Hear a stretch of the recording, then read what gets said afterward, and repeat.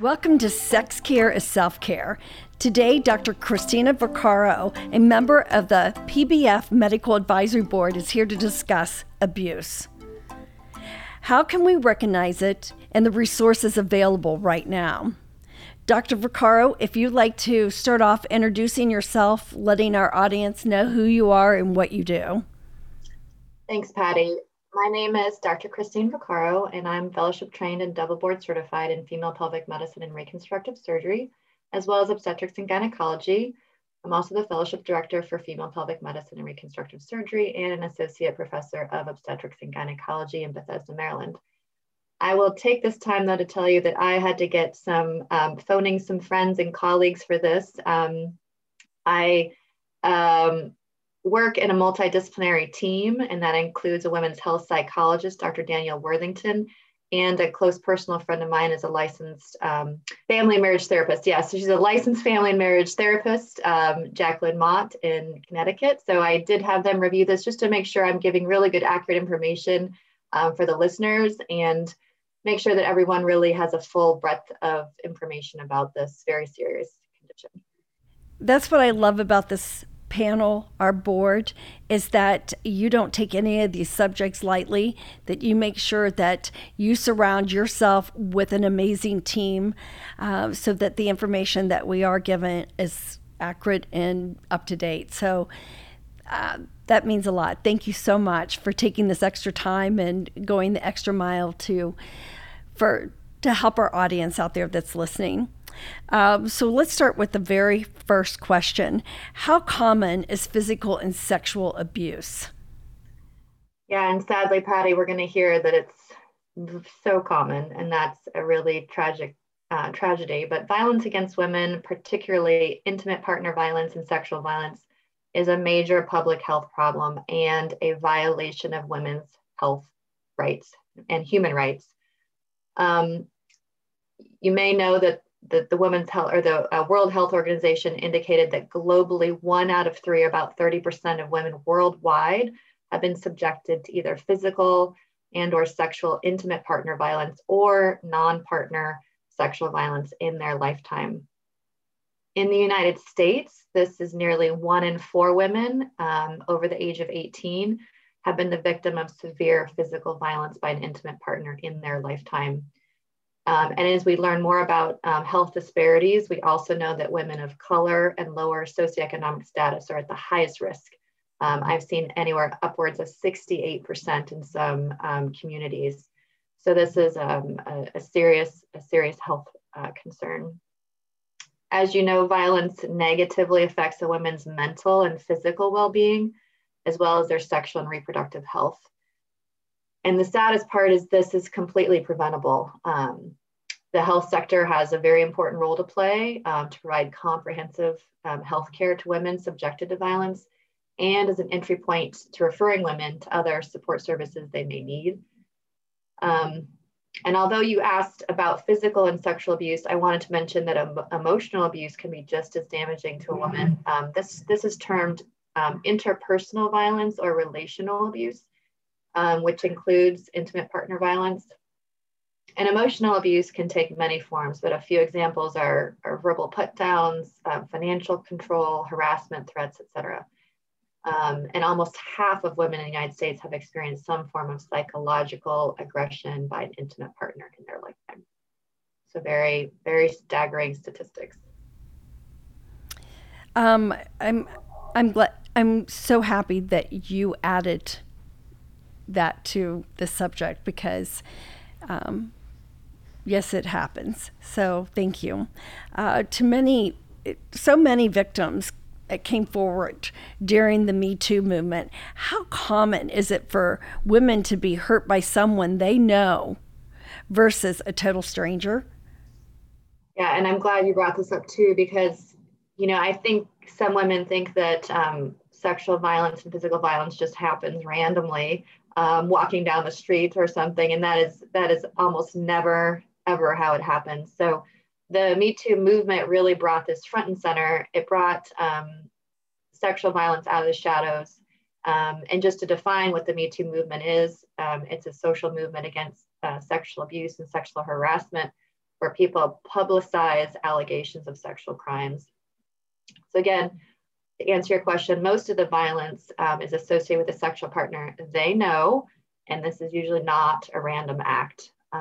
More than half or 51% of victims of rape reported being raped by an intimate partner, and 41% reported being raped by an acquaintance. So this demonstrates that more than 90% of the time they know the perpetrator. Those are crazy statistics, scary. We hear the word rape culture and toxic masculinity. Can you help us understand these terms? Yeah, and I had to, again, do some education myself just to make sure I understood the terms because they are relatively new. But rape culture is defined as the systems, beliefs, behaviors rooted in the patriarchy that allows for its prevalence in society. So here, that's a big fancy word just to say this is power and control over women. That's basically what it is. For example, if a woman wears a tight outfit, she's asking for it. If she's drunk, somehow the rape was her fault. Or she's just making it up. She's lying about the fact that it happened. So these are just a couple common examples in our culture that we all know. We've all heard these thrown out, but we can change it by speaking up, by supporting our survivors. And just to go to the toxic masculinity, our culture leads men, who are the usual perpetrators, not always, but usually, to believe that they can get away with it. So by their power, their money, their status, that they can get away with these things. And then that somehow what they're doing is masculine behavior and that it's condoned or okay. And the way that I think about this is like locker room talk. It's common for men in the locker room to talk about their sexual conquests, talking about women as objects, degrading women, et cetera, et cetera. This is the idea of toxic masculinity. And so just a question to ponder, what word correlates with slut for men? And there isn't any. And there's a problem with that because men are praised for how many women they can have sex with, while women are criticized. And it really, if we really are thinking about being true equals, we should be on the same playing field, and we're not. Just to highlight this further, I found a study in college men showing that 32% of college men said that they would have sexual intercourse with a woman against her will, quote unquote, if no one would ever know and there wouldn't be any consequences.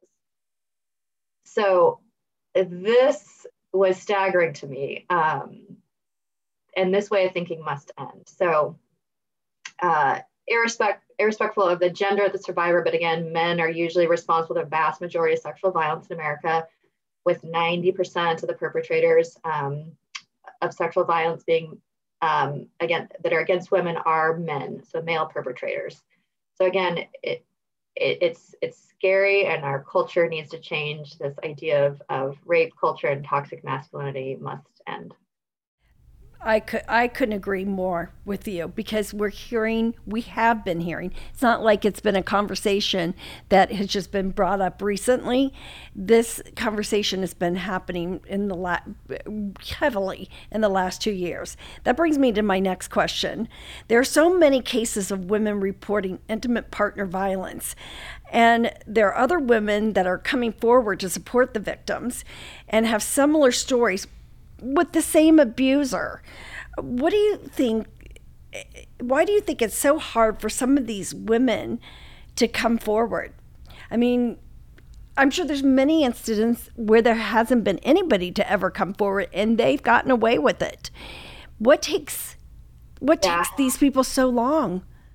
This is a very complex question, and I'm sure for every woman it's different, but in my mind, and in consulting with my women's health psychologist and licensed family practice therapist, really the victims are taught slash told to believe, number one, it's their fault, so they're to blame, and then number two, that they're fearful, and they're fearful of a lot of things, public shaming, bullying, people not believing them. Maybe they might lose their job or their status if it's a work related type of situation.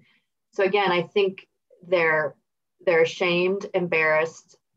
Somehow, again, they brought it upon themselves, so it's their fault. Somehow they're wrong. But again, I think it's extremely complicated if the woman actually loves her abuser, and sometimes he's caring towards her, and then she looks past the ebbs and flow of violence. So I think there's so many layers of complexity to pace based on the situation. And what if the woman's a high profile person, and this news may threaten to ruin her reputation, become public knowledge, being especially embarrassing. But I think the nice thing about the Me Too movement was several famous people took a stand to normalize and to discuss this, put it out in the open, so that, when one brave woman does take a stand, others will also find the courage to support her and realize that they're worth it too. Because survivors ultimately need closure and healing, which starts with coming forward. You use two of my favorite words in describing any of this, and that is courage and bravery, because it takes both. And so I hear this a lot, especially working with thousands of women. And this is a great conversation that we're having here today. Survivors of physical and sexual abuse can experience many other physical, mental, and sexual health problems. How does this kind of trauma create a ripple effect of the health consequences? Again, this is such an important question as well. We know that the survivors of interpersonal violence have poor health outcomes overall due to chronic physical and emotional stress, which can manifest in so many ways, but typically chronic pain, especially pelvic pain, chronic fatigue, irritable bowel syndrome, fibromyalgia, migraine headaches, insomnia, other mental health conditions, specifically depression, anxiety, and post-traumatic stress disorder. I mean, these are just a small list of what I see patients come in with that have had a history of sexual violence or physical violence. And these mental health conditions can precipitate other risky behaviors. So they may not know how to deal with the events, either ongoing or in the past. So they might turn to substance abuse for a little help. They might do other risky things like have unprotected intercourse with other risky substance abusers, et cetera, or they may even try suicide attempts. So we know that there's so many things that can happen. And then regarding pregnancy complications, we know that pregnancy is an especially vulnerable time. The sexual partner may or may not want another child, even though, usually he is the one abusing the woman. Thus, this abused woman is more likely to have other bad pregnancy outcomes, in addition to the unintended pregnancy, such as miscarriage, preterm labor, low birth weight infants, and even stillbirth. And then switching gears to GYN health, so gynecologic health maintenance, the survivor may be hesitant about getting pelvic exams. She may avoid these exams because she doesn't want to precipitate prior traumatic events. So just doing a pelvic exam on a female that's been a victim of sexual assault can cause PTSD.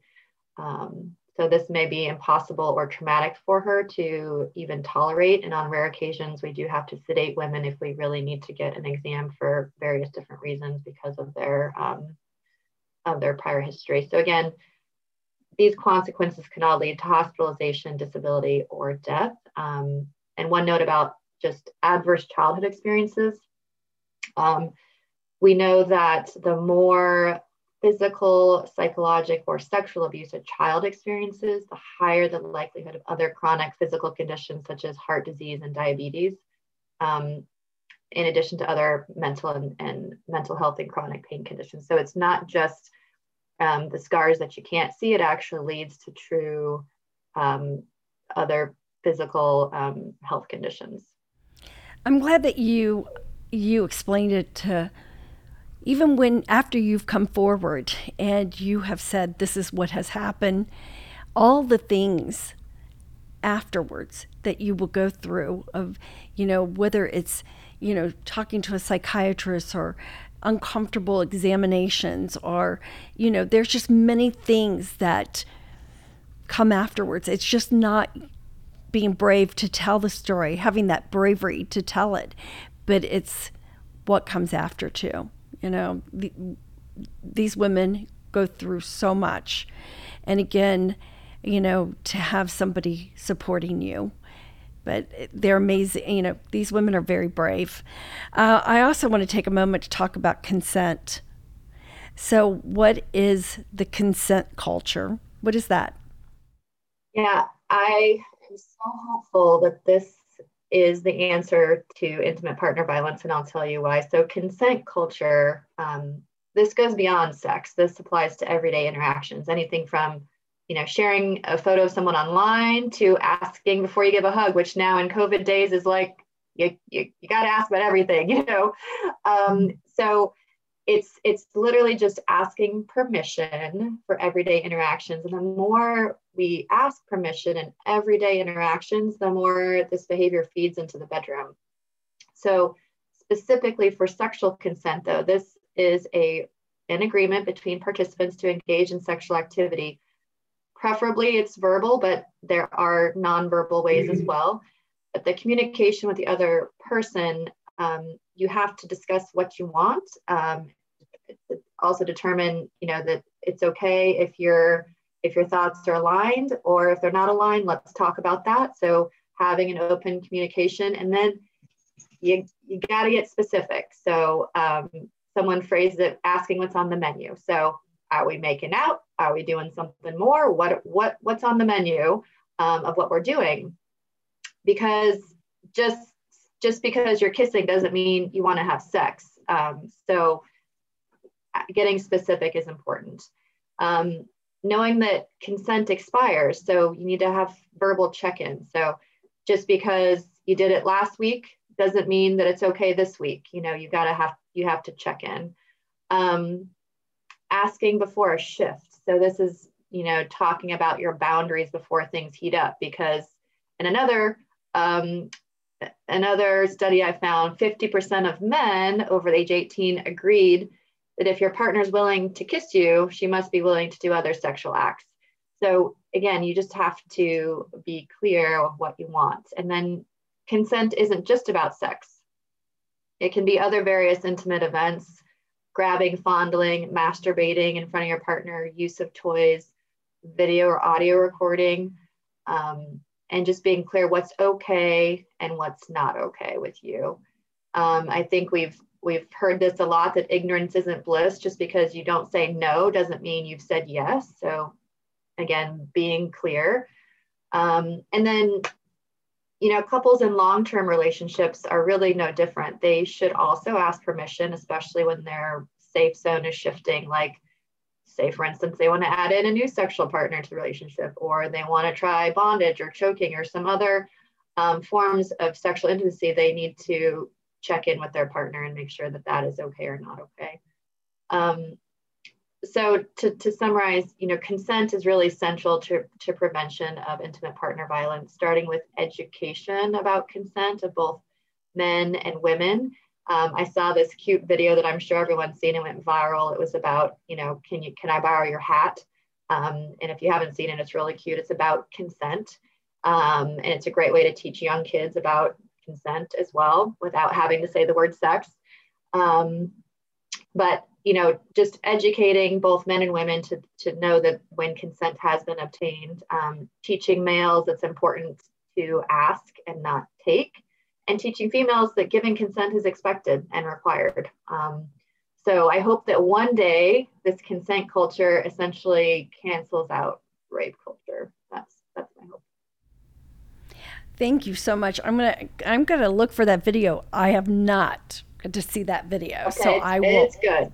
I'm going to watch that. Why is this really important to talk to your doctor if you're going through this? Why is it?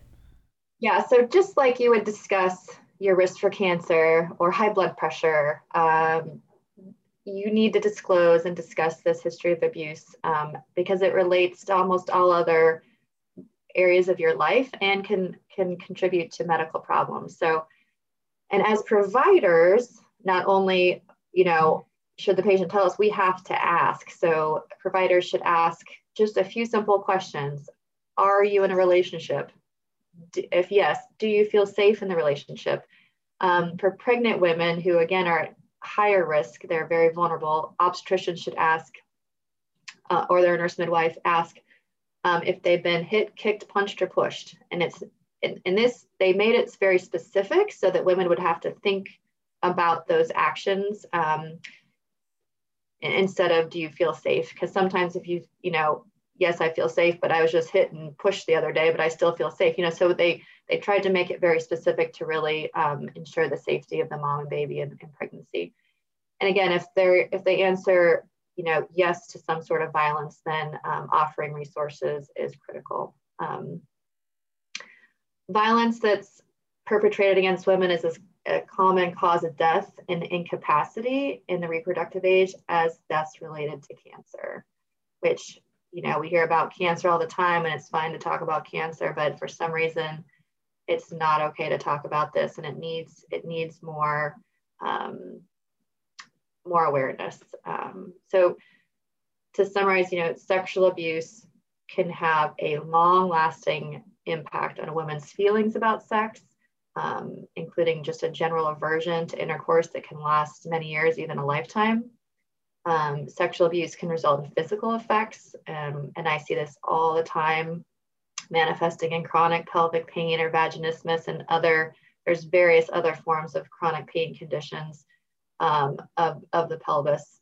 And usually when I take the history, there has been some sort of sexual violence in the woman's history. So this is all great information. If you or someone that you love is a victim of physical or sexual abuse, what resources are out there for them right now?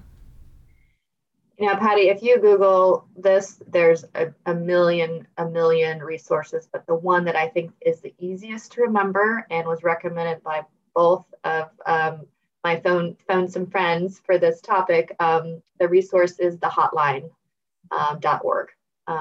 Pretty easy to remember and has myriad of resources available. Usually each state also has their own resources as well.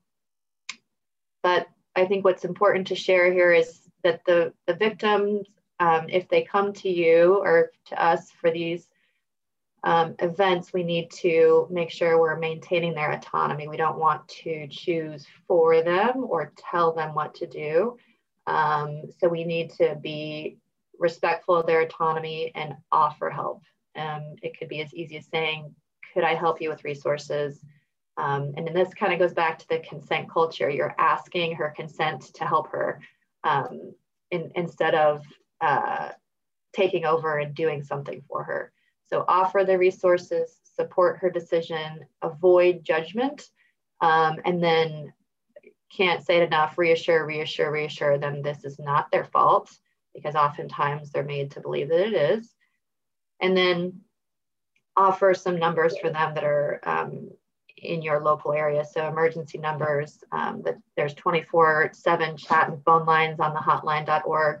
There's shelters, there's other resources that can be found on that website, the hotline.org. But the bottom line is offer resources, help them get the resources, then those resources help them create a plan for safety, and those are the essential first steps. Amazing information. Thank you. Thank you, Dr. Vaccaro, for all this great information that you gave us here today on this very important topic. You can go to the PattyBrisbaneFoundation.org for more information on our foundation and our 6 focus areas. You can also download our Let's discuss patient pocket cards to help you start your discussion with your physician. Remember, sex care is self-care and sexual health matters.